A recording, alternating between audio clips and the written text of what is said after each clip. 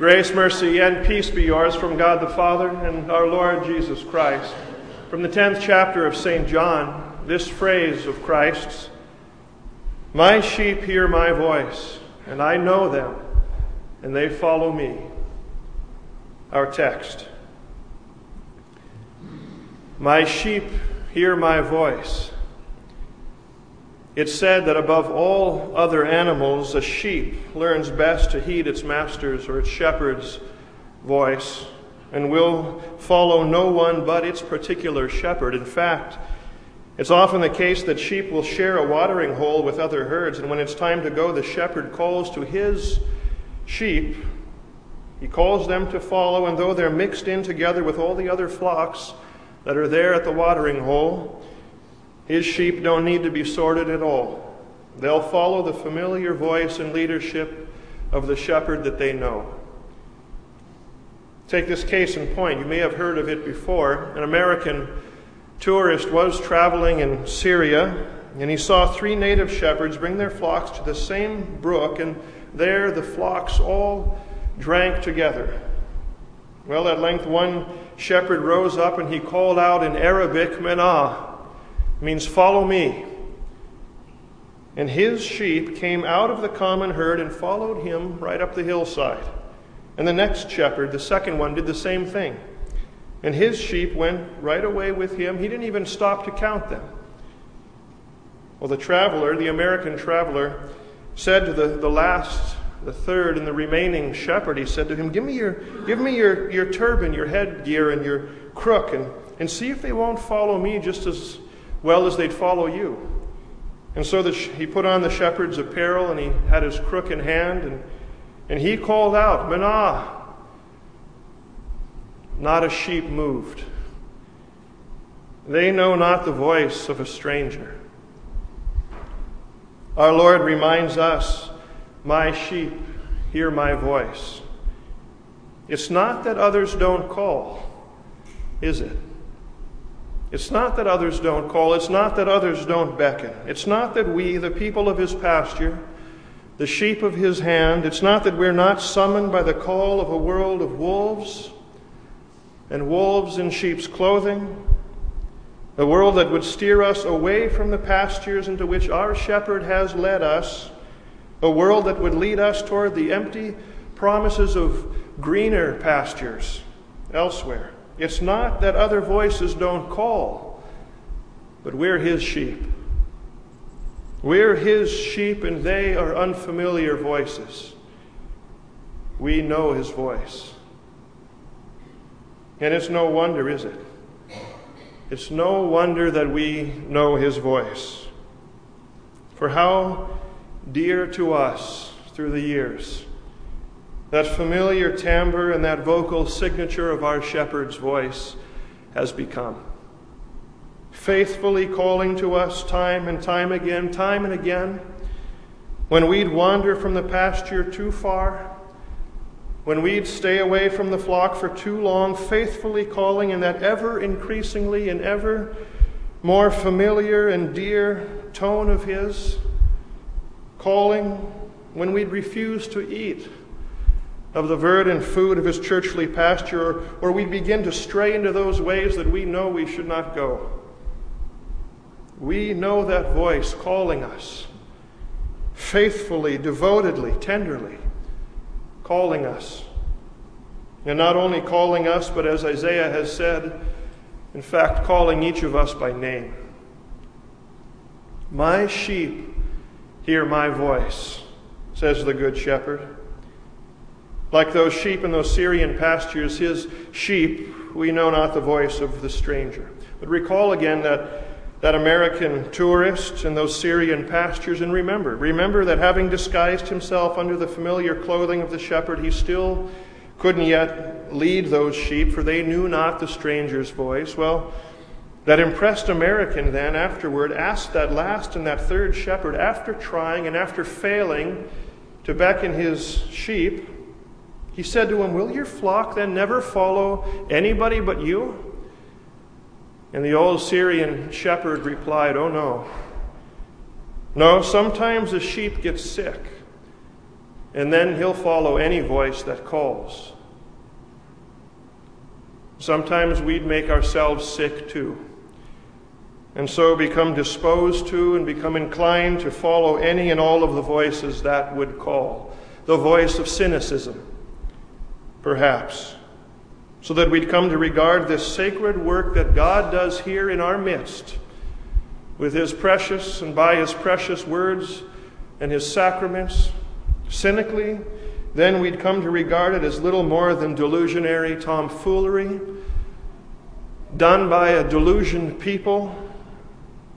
Or maybe we'd hear the sirens of worldly satisfaction singing so sweetly. And having been away from those very means of grace for some time and therefore undernourished and sick sheep, perhaps we'd follow those voices and forget our shepherd's voice and call. Or perhaps we allow all of the voices of the everyday, family and school and team or sports obligations, those voices to drown out his voice, and so less and less frequently we graze upon those means of grace, and then his familiar voice becomes then fainter and fainter and less recognizable to us. Sick sheep will follow any voice. But my sheep, he says, they hear my voice. And his voice remains the same. Pastors can change, and they do, just like Paul did in our first reading from Acts for today. Having been in Ephesus for some 3 years, he was constrained, as he said, he was called by the Holy Spirit to Jerusalem, to another place to preach. Pastors can change. The echoes can change. And while the echoes can change, the voice of the shepherd ever remains the same. My sheep hear my voice, and I know them. And oh, how a shepherd knows his sheep, far better than the sheep ever could know the shepherd. Our shepherd, he knows us well. He knows us as the shepherd that spends his days amid his sheep, walking among them and through the midst of them and speaking to them, knowing the tendencies of each and every one of them because they're like children to him. He eats with them by day, watches over them by night. He knows that this one here is a bit strong-willed, can be a bit stubborn at times. He knows that one there, that one's awfully meek. He knows that this one has discovered a lump on his back, and he's scared. He knows that this one here, she's not the ewe lamb that she used to be. A bit older now, a bit slower, a bit less sought after, but he loves her no less. He knows that one would hustle away from the flock in a minute if he could. And so wisely he knows best to let that one hobble along in his infirmity for a bit longer. He knows this one needs more tender affection, that one a bit more forceful direction. He knows that one there, he knows that one hurts far more on the inside than he lets on to the other sheep. I know my sheep, says Christ. And you know why he knows us. Because he chose to know us. He could have certainly and would have been justified in doing so. He could have let us wander and stray far and wide and over the eternally deadly precipice, over the rock face or the cliff, into the waiting jaws of those lions that prowl about. You know how the parable goes. He had 99 others. He didn't need you. But he chose to know you. And he sought you out singly, individually. Wherever it is that you wandered, there he went. And you know, Do you know that no matter how many ways and to how many wheres we all have wandered, do you know that they all led to the same place? Calvary and the cross. And finding you there with joy, he reached down, and with nail-pierced hands that one day would baptize you into his fold and flock, he reached down and he laid firm hold of you, and no one can snatch you from those nail-pierced hands. Like a loyal shepherd will, he became one of his sheep when the Word became flesh and dwelt among us, and he chose to wear our sins' foul scent. But what's more, he chose to become our waywardness. He chose, and willingly he embodied the guilt of our wandering. That's exactly what St. Peter says. In fact, maybe he says it best when he says he bore our sins in his body on the tree. And then he says this, "For you were like sheep going astray, but have now returned to the shepherd and overseer of your souls." He chose to know you. My sheep hear my voice, and I know them, and they follow me. They follow me. Following him means that we don't always see where we're going, doesn't it? We know his familiar voice that's called us when we needed calling, that comforts us when we need comforting, that assures us when we need that assurance. We know his voice, and we know how well that he knows us. As we look behind us where we've been, knowing how good and faithful he's been to us means that we can go forward and we can follow that voice wherever it is that voice would lead. Even when the way would seem to us so uncertain. And uncertain, it certainly seems at times, doesn't it? Now, we want to know where we're going. We want to know how the weeks are going to be unfolding. Sometimes things will be to us uncertain. Some years ago, by way of a member of this congregation, I was introduced to this account of a young pastor, a young and a new pastor who was walking with an older and more seasoned and experienced pastor one day in the garden that was near that particular church.